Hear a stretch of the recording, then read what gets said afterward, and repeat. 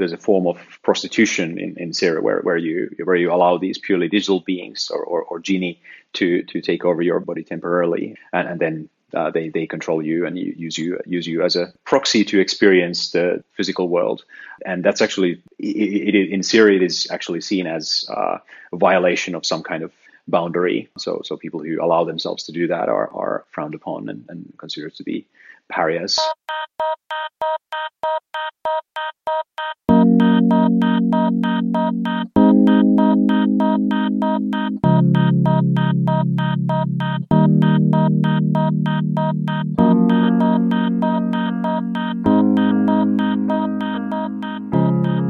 I'm sitting here with Hannu Rajaniemi, who's written very interesting science fiction books about many different topics. And today we're going to deep dive into one of your worlds in the Oubliette, and I hope to hear a lot about that world. So thank you very much for joining.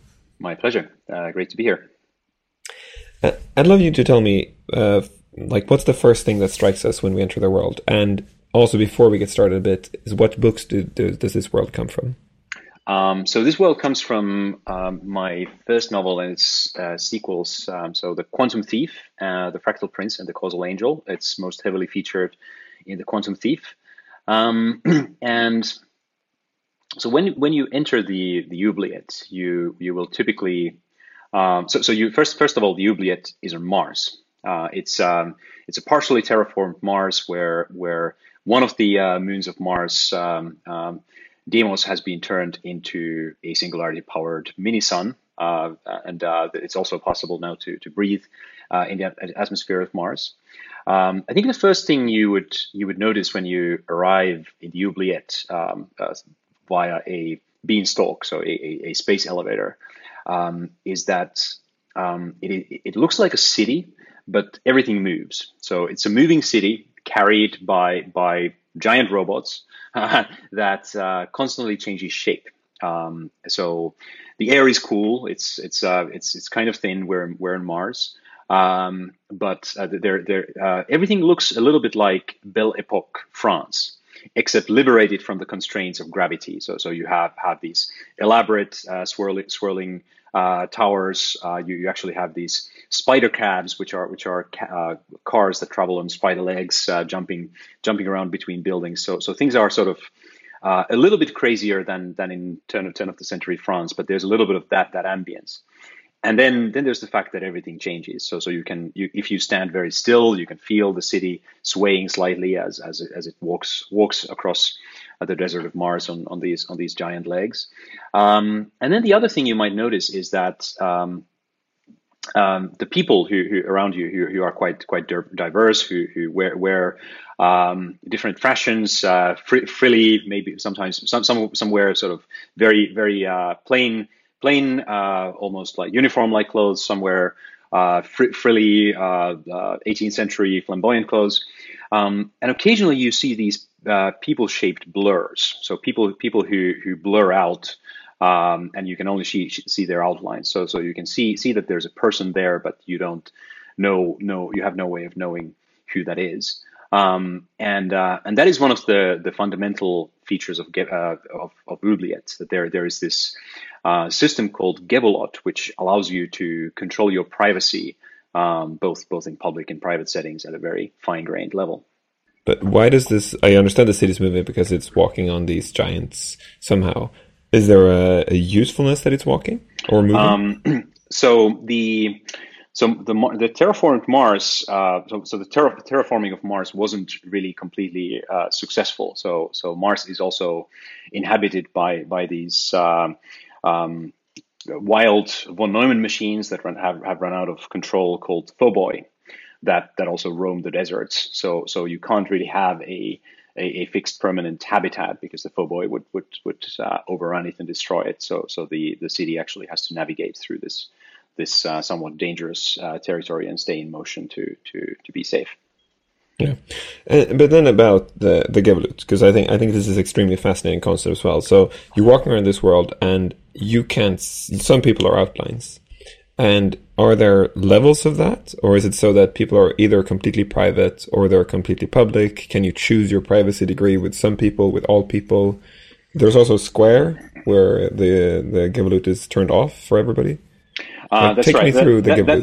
That's right. So the degree of control you have is actually very fine grained. So the oubliette exists in a fairly distant future where brain-computer interfaces are ubiquitous, where digital and biological worlds have been completely integrated. So in fact, every sensory impression you have, every memory you have, is also digitally recorded, and like Facebook's privacy settings, you do have control over of what of that digital memory that which in the oubliette is called the exo memory, is shared with other people, and so you can really decide it with at the level of an individual conversation, an individual memory, or this global visibility or openness. So, in fact, the natives of oubliette have been using this from birth, and they have this finely evolved privacy sense. So they have an instinctive feel of what they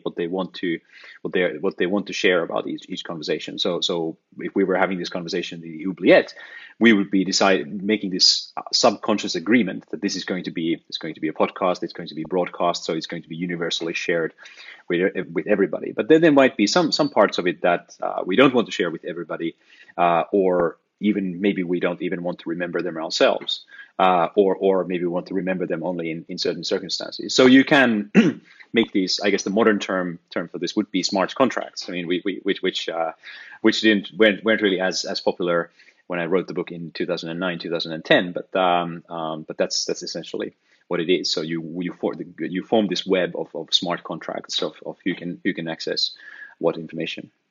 And there is a square also. Like, I want to get to the square where the Giblet is turned off for everybody. That's right. So oubliette has these public squares called or agoras, to use the original Greek term of the word, where everything has to be open. So you can actually see the effect on people when they enter these squares, that they walk up straighter, and they take themselves a bit more seriously, and they have very measured and careful debates and conversations there, and so sometimes if you want to have a really difficult conversation, you might want to do it at an agora, because you both know that it's all going to be available to everybody. So yeah, that's definitely a design feature, that there are still these guaranteed public shared spaces, and there are also public universally accessible parts of the exo memory generally. So there is the exo memory analog of version of something like Wikipedia, all the accumulated open source knowledge. Only you are not really searching through and reading the information; you are actually remembering it as you access the exo memory. And this whole structure with kind of privacy, where like we can choose our privacy with smart contracts, or quote unquote smart contracts, but also these public spaces. Is that something we know how it was created, and is this something that public gets agreed on? Is it top down, or how did this come about, or do we know that?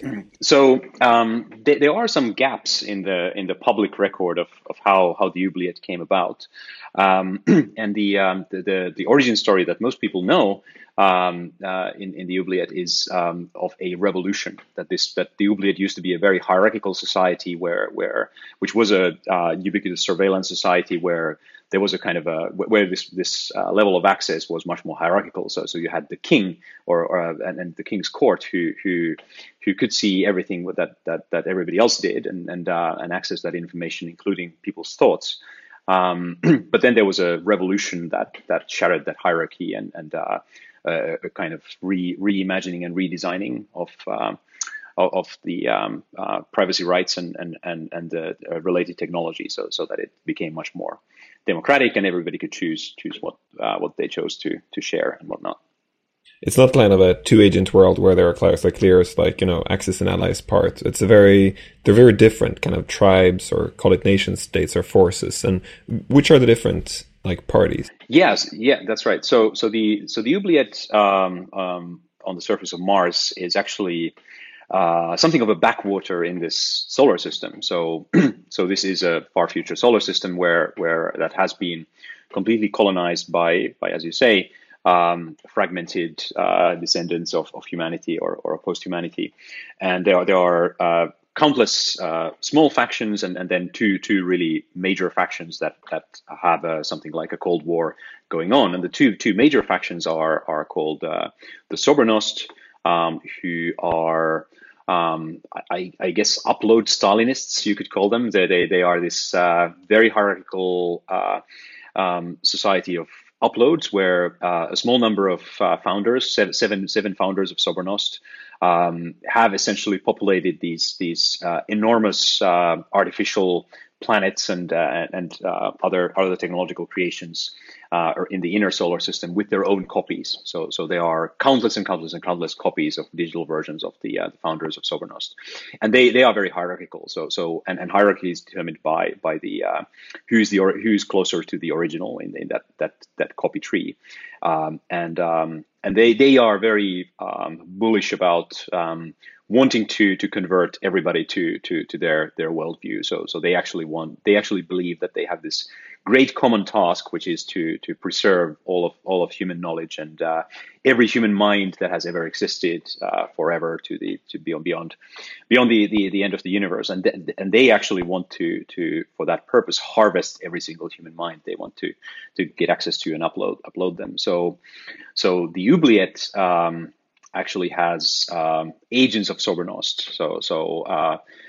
These mind pirates or upload pirates who try to one technological advantage that the Oubliette has is that they have extremely strong quantum cryptography, which is the technological underpinnings of the exomemory and Gebulot and so on. So all the Oubliette minds are encrypted, but Sobernost agents try to find various ways to come in and upload Oubliette citizens possibly without their knowledge.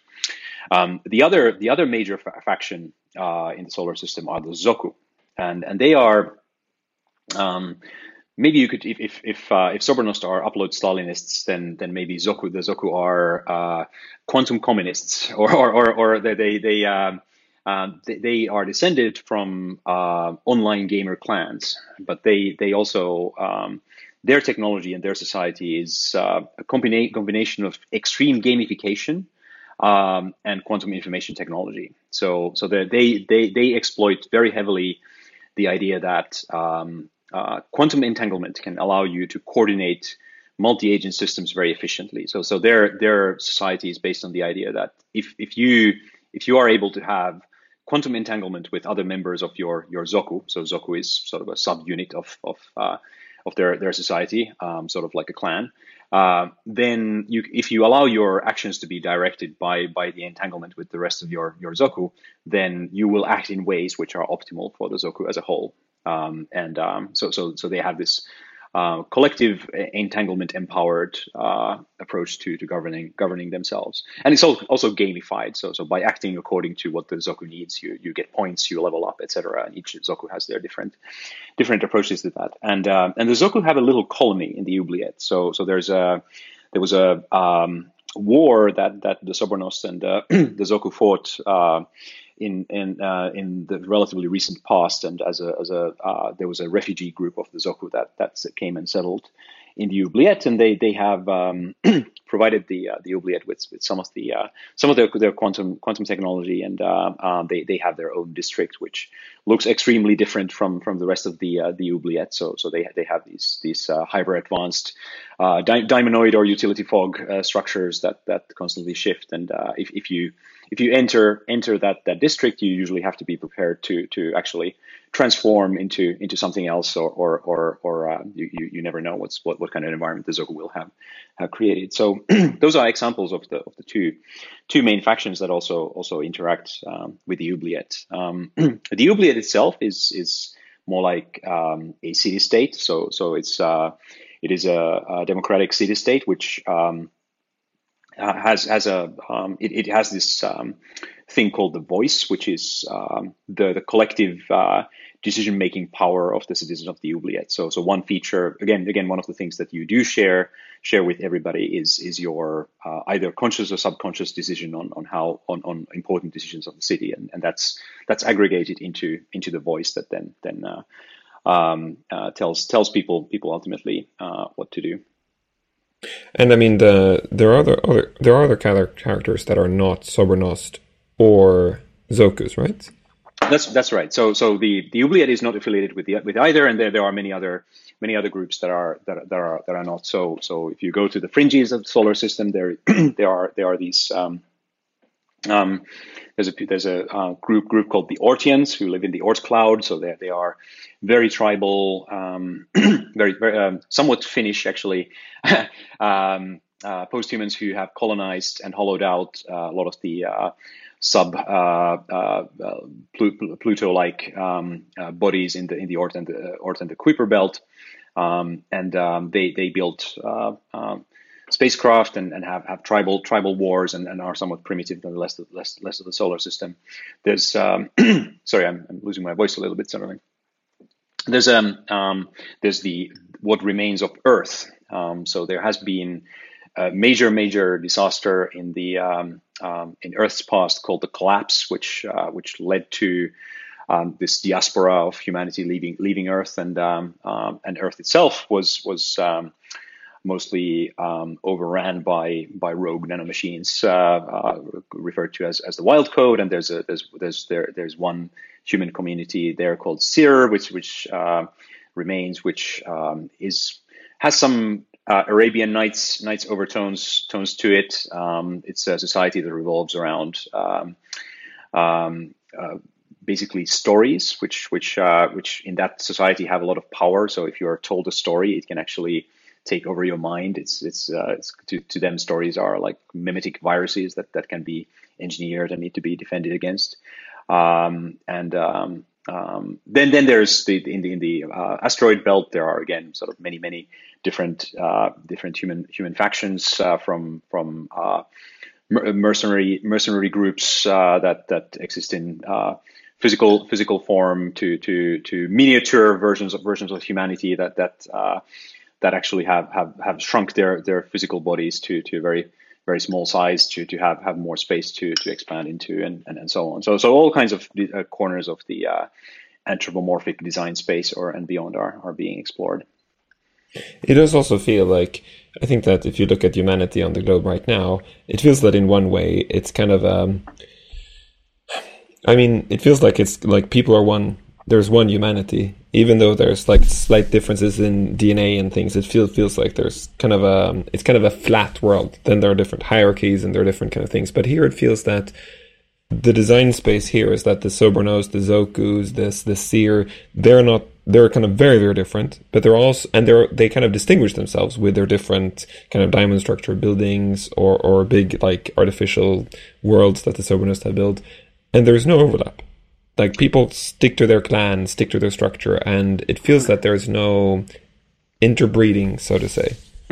Or is there? There is. So there are some individuals who cross the boundaries, and of course the ultimate outsider or boundary crosser in the story is the main character, Jean Le Flambeur, the eponymous quantum thief of the first book. So you do have some people who migrate from one society to another, but I think you're right that for the most part, the value sets that these societies have that do indeed extend from the physical structures to the bodies to the actual mental architectures are very strong, to the point that it's very hard to leave them. So with Sobornost, you actually have this inbuilt urge to obey the orders of a copy of you higher in the copy hierarchy, and you actually cannot disobey their orders. Or with the Zoku, where the Zoku are maybe more liberal on the surface, but the more you play the Zoku game, the more deeply you get embedded into the Zoku value system, the more points you gain, the stronger influence the Zoku has on you as well. So you kind of get trapped into that value system as well. And with the Oubliette, the longer you spend there, more and more of your memories actually exist in purely in digital form. So you part of you actually merges with the city. So yeah, it can be quite hard to leave. But also like here, like visualizing these people and tribes and different like peoples, I guess I should say. Do they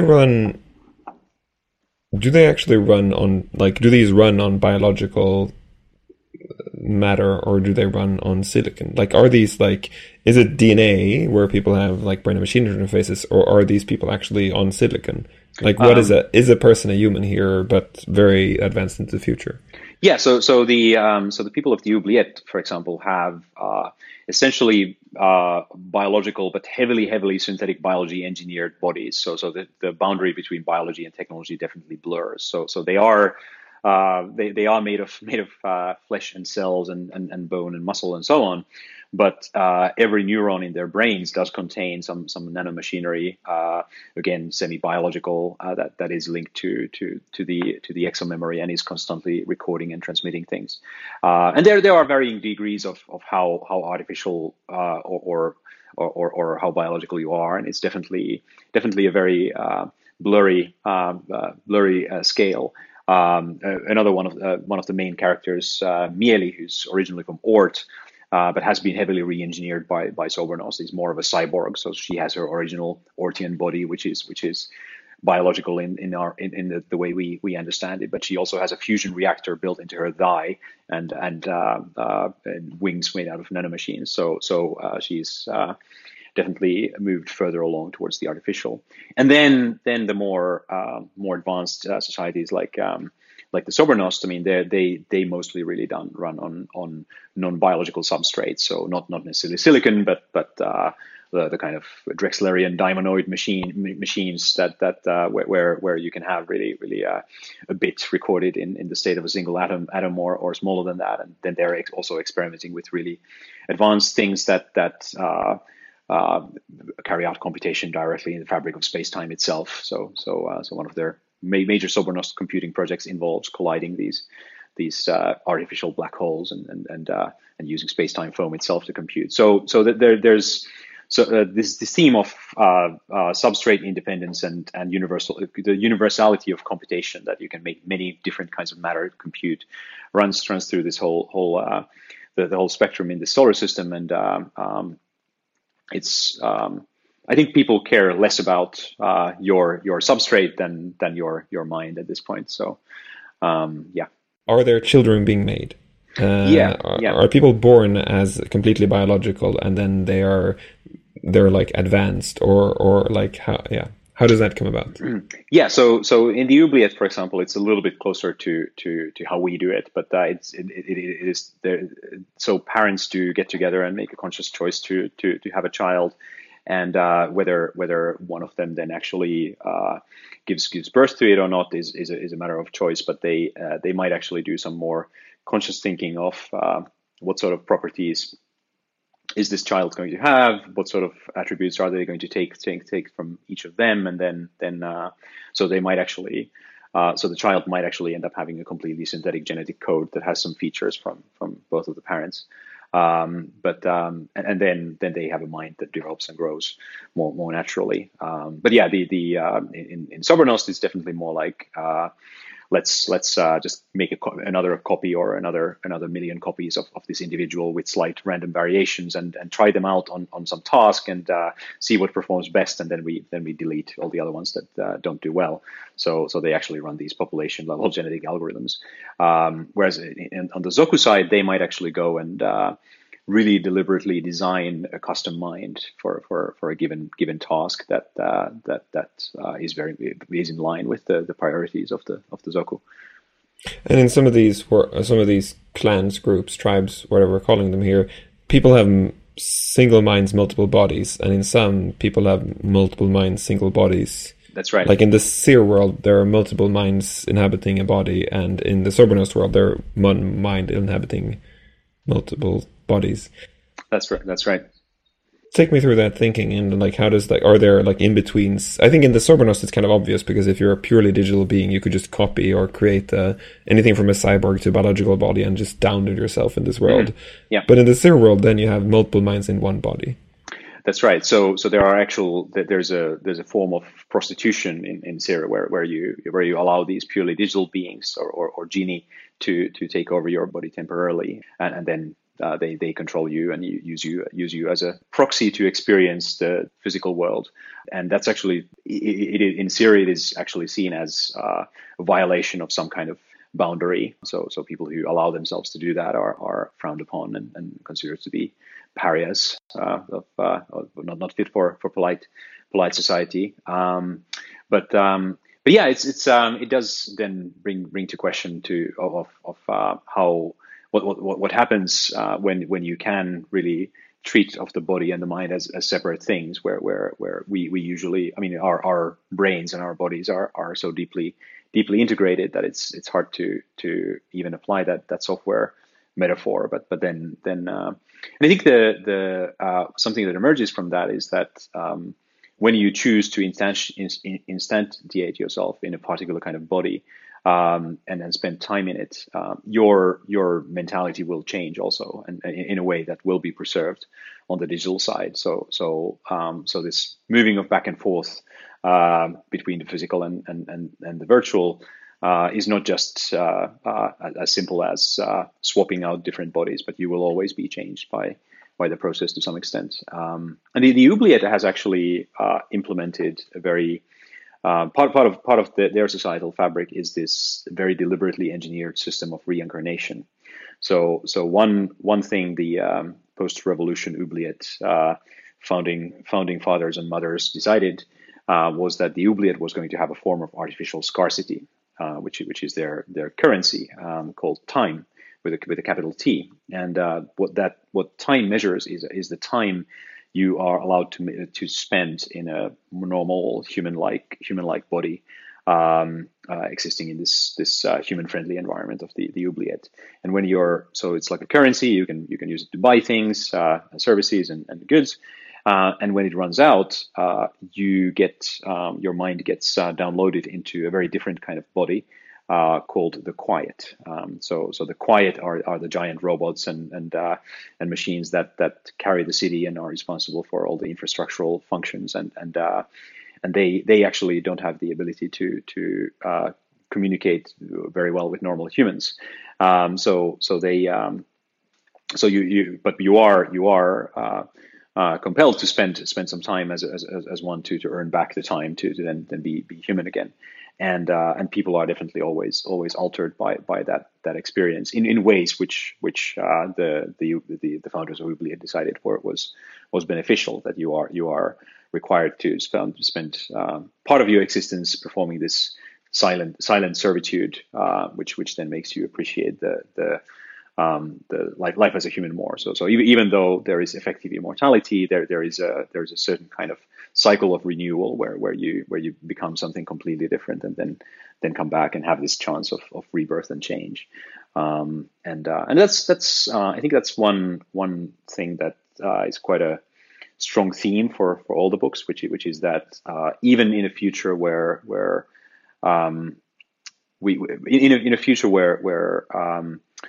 we can alter our bodies and minds at will, almost.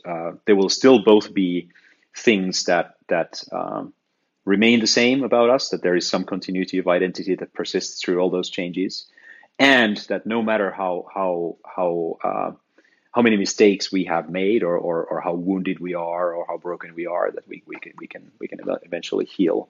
So that's kind of the thematic underpinning. Yeah, it is. But it's interesting also with this kind of economy on top of this, because it, in one sense, being a Quiet, in one sense, feels like it's the ultimate Vipassana retreat, but it also feels like it's kind of a thing that you have to do when your like time, capital T time, runs out. Yep. Which means, of course, that you could be spending your days trying to get more time, meaning that you don't have to go into the Quiet mode. Yep. So it's kind of still a luxury not having to go into the Quiet. But is there a perceived hierarchy in this world? Like, I mean, I guess the Sobernost and the Zokus are considered very high strata, and then like the Quiet are very low. Like, is there, or do people perceive this strata, or is there such a layer? So certainly so I think the Oubliette people perceive the Zoku and Sobernost kind of orthogonal to their own conception of hierarchy. They're just outside their framework in many ways entirely. But in terms of time, There is a bit of a hierarchy that has emerged. I mean, that might not be the intention, but you do indeed get few people who are referred to as millennials.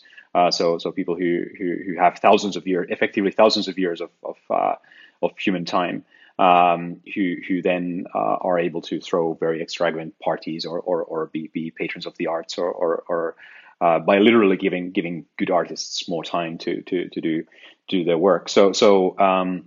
And I think this is something that is a relatively recent phenomenon in the Oubliette Society and wasn't necessarily designed in. So they are seen as this sort of nouveau rich who are powerful and influential, but also like a bit frowned upon. So yeah, it could be exactly like the industrial barons and the new money that emerged in kind of post aristocracy France in the early 20th century. So.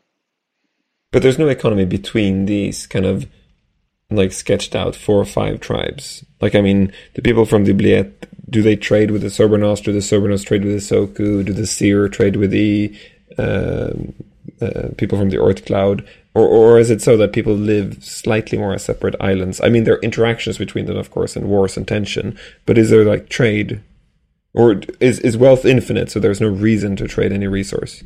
Yeah, so there is definitely less pressure to trade because most of these societies are post scarcity in some sense. I mean, even in the Oubliette, the scarcity is artificial, but there are some exceptions. So there are, for example, the Seer and Sobornos do trade. So there are remnants of old human minds that people from Seer uncover from the wild code deserts of Earth that the Sobernost is interested in, and then actually the wild code desert is very hostile for Sobernost minds, so it is easier for the inhabitants of Seer to go there and gather things remnants of humanity, of old humanity, pre-collapse humanity that Sobernost values because they want to recreate all of Earth's history. So there is trade, and then they in return provide some advanced technology to the people of Seer.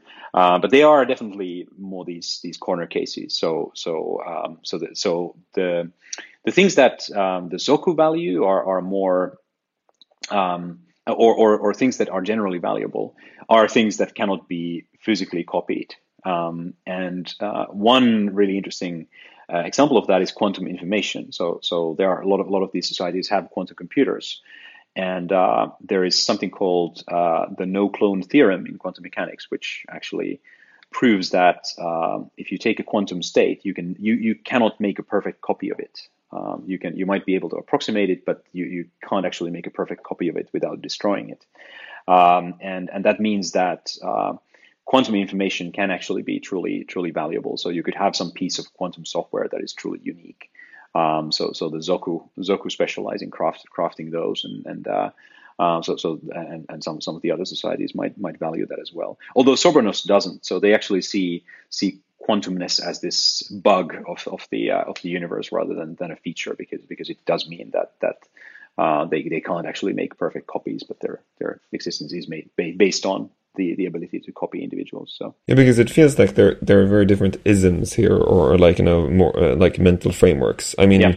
As you said, there's a clear ism where the Sobernos believe in this ultimate big common goal of uploading all the minds, and then there's the Zoku world, which is like a gamified world where getting more points and gathering these, like, it almost feels like rare like gems or something, like these. They're kind of artifacts with, in a sense, just affectional value or status value attached to them. There's no kind of trade value. I mean, of course, within the Zokus there are, but is there a need for work in this world, or what do people do? So again, it highly depends on where you are. So the Oubliette values art a lot. So there are a lot of people who create works of art, poetry, music, etc. And then that brings you high status and usually more time. So whereas in the Zoku, indeed, there's this perfect fusion of the game you're playing. The game you're playing is your work, essentially. So you are trying to earn more points, and as a result, more entanglement with the rest of your rest of Yozoku, and that can be whatever it is, and sometimes those tasks could be totally arbitrary. Like there is a Zoku that is trying to build like a giant cellular automaton in the southern pole of Saturn, where you can carry out computation by having these giant storms collide and interact, or things like that, where they just choose some arbitrary goal and then devote resources for it, but towards it, but it gives them a level of meaning. So there's this so work is really whatever gives you meaning for the most part. On the Sobornist side, then it's more like slavery. So they are because they don't see any problem with deploying collectives of millions of human minds to do an arbitrary task. So if you have a Sobornist spacesuit, the control software might actually be run by might be based on human minds that have been engineered to perform a specific task under this enormous evolutionary pressure. Which actually don't have bodies. These are just human minds without them. They don't have bodies, or they. I mean, they're not exactly human minds anymore, but they're cut down, pared down versions of humans, but that might still nevertheless be conscious and feel pain. So it's yeah. But they're not pure artificial minds, right? Like I'm trying to think of, are there? So one of the founding kind of or fundamental assumptions of the whole series of books was that strong AI or completely pure AI turns out to be much harder than we think, and uploading is vastly easier, and therefore you end up with this very very diverse collective or solar system of human derived minds, which makes it a bit easier from a writer's and reader's perspective to relate to it. The Sobornost, well, I think it's not quite a spoiler, but the Sobornost has made some experiments with completely artificial minds, which with some unpleasant results, and they that do feature in the second book a bit. But yeah, definitely the vast majority of functional minds that you want to actually deal with are somehow human derived. Yeah. Are there things in this world that are like sacred, holy, and on the other end, what is taboo, what is repugnant, what is waste in this world? Yeah. So again, that's highly variable. The oubliette definitely values privacy as a fundamental value. Your ability to control your sensory inputs, your memories, and what you share about them, and therefore in some sense your uniqueness, your identity as well. The Sobornost does value the collective heritage of humanity. They find death and anathema, so something that has to be destroyed, that has to be eradicated in all its forms, and that's why they reject quantum mechanics, because it essentially means that there are certain things that will be lost through well, I mean, information, I guess technically cannot be lost, but will be lost in ways that make it very, very hard or impossible to recover, or it will decay, I guess, in their view, right? Yeah, exactly. And whereas the Zoku think about things very differently, so they actually value much more these unique things that cannot be copied, like quantum information, which is then captured in their set of entanglements with their fellow Zoku members and other Zokus. So they're more about creating new things than preserving old things. And then you obviously have a spectrum of those kinds of views in between. But I'm trying to think of some other examples. But yeah, those are, I think, the main ones. It feels like in one way it's rather libertarian in one way, but as you said, it has these undertones of tribalism. Like it feels like, as you said, it's like a communism, Stalinism, and like gamified tribes in one sense. Like it feels like people belong, but also there's this cherishing of liberty in one view. Like it feels like there's a tone of do whatever you like you're an artist, or make these kind of like Minecraftian exercises on Saturn. But are there kind of mythologies that are on the verge of more religious, that there is no kind of top-down creation of it? Because the isms and beliefs are more like of the Sokus, where it's like obviously like linked to a cause, and the Sobernost also have a cause. But are there like religions and mythologies that are kind of unexplained and they're accepted as unexplained? Yeah, so the Ortians, for example, have religions. They have they have actual religions. Kuutar and Ilmatar, these goddess figures that they worship, and although it's not entirely clear whether those I mean it again might be that those are actual artificial or human derived beings that have survived in digital form that they have chosen to label as gods or religions. So again, it might be in this world, the boundary between what is mythology and what is real is a bit blurry, because the god you're worshiping might actually be literally real. So, but there's definitely mythology.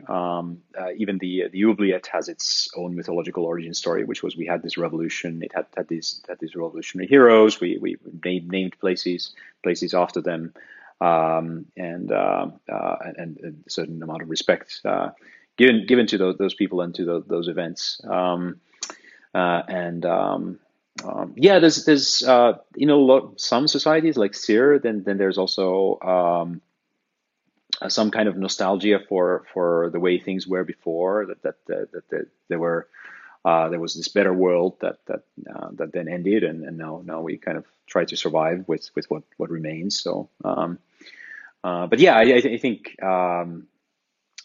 Explicit religions, when you literally can have a technological afterlife and godlike beings that you interact with, is yeah, it becomes more like a survival trait than a luxury, I guess. Yeah. Yeah, but it also feels like, I think the picture I feel about the world, it feels very shattered. Like it feels that shattered in both ways, that like we have these clear fractions, but also shattered in the way that it feels that information is lost. In that people, like when I envision the future, I feel that we're going to get into like a lower and lower entropy state on information. That it feels that there's not going to be a world where people are going to be like, why did that happen? Because we're all going to be, well, it's on Wikipedia, it's on Instagram. There might be, we might not exactly know because people are trying to spread lies, but it feels like you could do the research, and it feels like the world is going to go to a clearer and clearer state, even if I would say recent years have proven to be harder to believe what's being written. But this world feels like they're like the seer feels like they almost live like in one way, in almost like a low-tech world. In one way, it's like, of course, very high-tech. But they live almost completely disconnected from other people, and there are many things they actually don't know about their own world. And as you said, the oubliette, many people live on the oubliette not knowing like how it came about. There's a mythology about it. And there are a lot of opaqueness between these tribes, that a lot of people in the oubliette, they don't actually know who the Zoku are. I mean, they see them as something, but they don't actually know why, and they don't even try to research it, seems like. Or how is this word that shattered? I mean, I think that it's true that there are boundaries between these societies, even defined by the nature of their information systems, and so yes, I mean there are things that it's not that easy for somebody in the oubliette to find out about, because it's just not in the exo memory, which is what they use to get their information from. It's not on their Wikipedia, and yeah, like the information systems of a lot of the different societies are just not compatible at all, because they've gone in such radically technologically different directions. And there have also been major disasters in the world that have led to some information loss, and there have also been definitely deliberate attempts to obfuscate certain things, and very, very, which of course you can also do on a massive scale in a world where you can send out artificial agents to spoof things in other people's information systems. So I think the question of who do you trust and what information source do you trust and how does that align with your worldview is an important question also in this world. It is. Do you feel that there are parts of this world where we, in the current state of humanity, could learn from? I mean, I think from the oubliette, I think the question of privacy and how we manage our personal data is definitely a big one, which has become even more resonant in the 10 years or so since I wrote the book.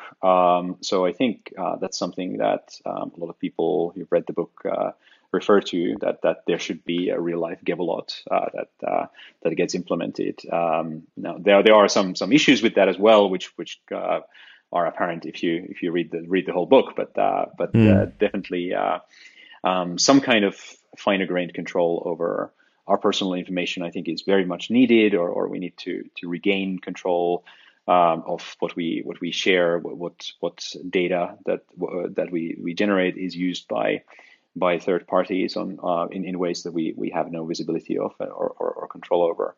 And that's going to become increasingly important with biomedical information, with genome sequences, with wearable data, with health data, etc. And I think these are very intimate pieces of information that we should be able to control somehow. So I think those are good questions.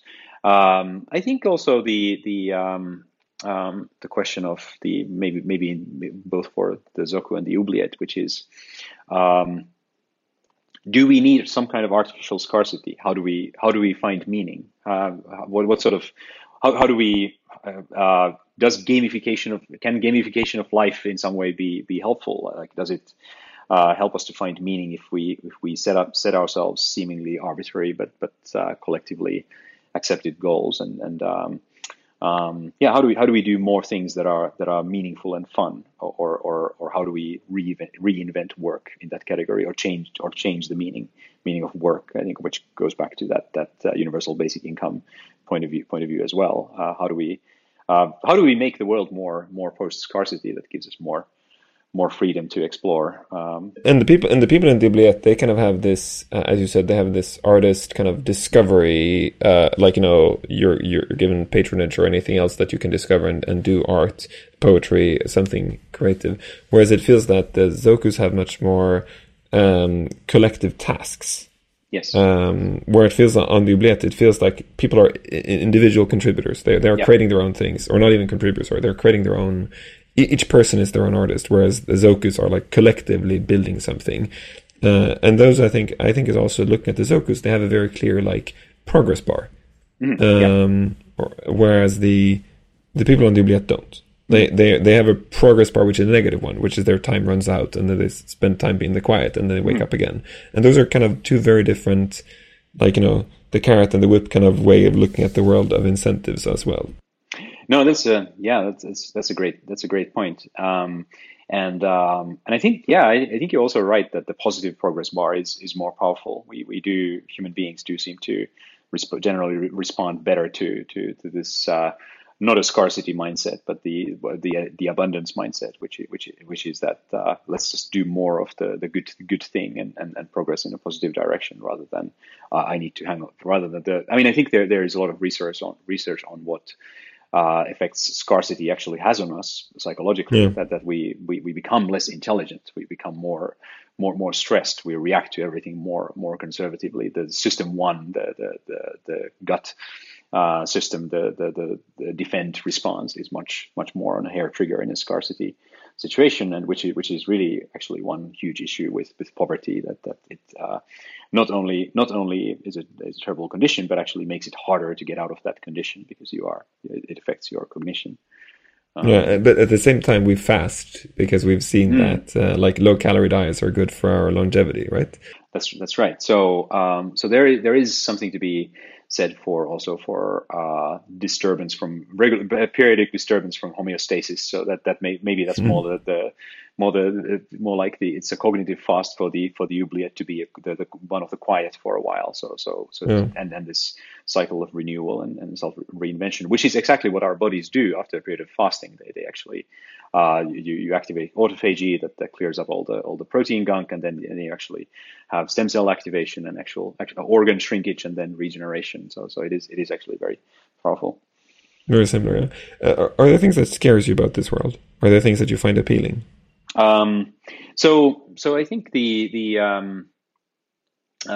the things that really scare me the most are ideas around the Sobornost, which is this very strong instrumentalization of humanity, of human minds, like using human minds as tools, and the almost accidental potential then to create enormous amounts of suffering as a result. So I mean, I don't know if that is necessarily the path we are on with AI, but but I think like if we do take ideas like uploading seriously, we should consider the fact that we are then creating these pieces of software that can be copied, that can be treated as software, that can be treated as tools, possibly on an enormous scale, while still sort of from inside those things might experience enormous amounts of suffering. So that's maybe something that scares me a bit in long term. On the other hand, I do of course find it very appealing that we might be able to liberate ourselves from our current human limitations in terms of our limited lifespans and the constraints of our bodies when they break down, and discover new forms of collaboration, new kinds of being and conscious experience. And I mean, maybe and this is somewhat, and actually, I kind of hope we would do much better in the future than the Quantum Thief world, because it was definitely engineered to be a world which has human conflict and human emotion. So a lot of the uploaded minds still have human cognitive biases and can be tricked using those same things, or have some somewhat petty concerns and desire for vengeance and so on. So I think hopefully we'll get past those somehow in real life. Yeah, it does feel like the Sobernost have created this ultimate paperclip maximizer when the nodes are humans or human minds in a very scary fashion, which it feels like sometimes we're living in that world with the internet and like social media, where social media wants us to do certain things and therefore we do them. It feels like the Sobernost have created the same kind of world where like their mind uploading wants something, even though the want is kind of outside any person's wants, and the people doing the want are kind of just nodes, but they're humans too, or human minds. Like, as the last question is, if you look at the people who live in the world of today, like, what do you think the easiest and most low-hanging fruit they can do to move in the positive directions of the world of your books? That's a great question. Let me think about that for a moment.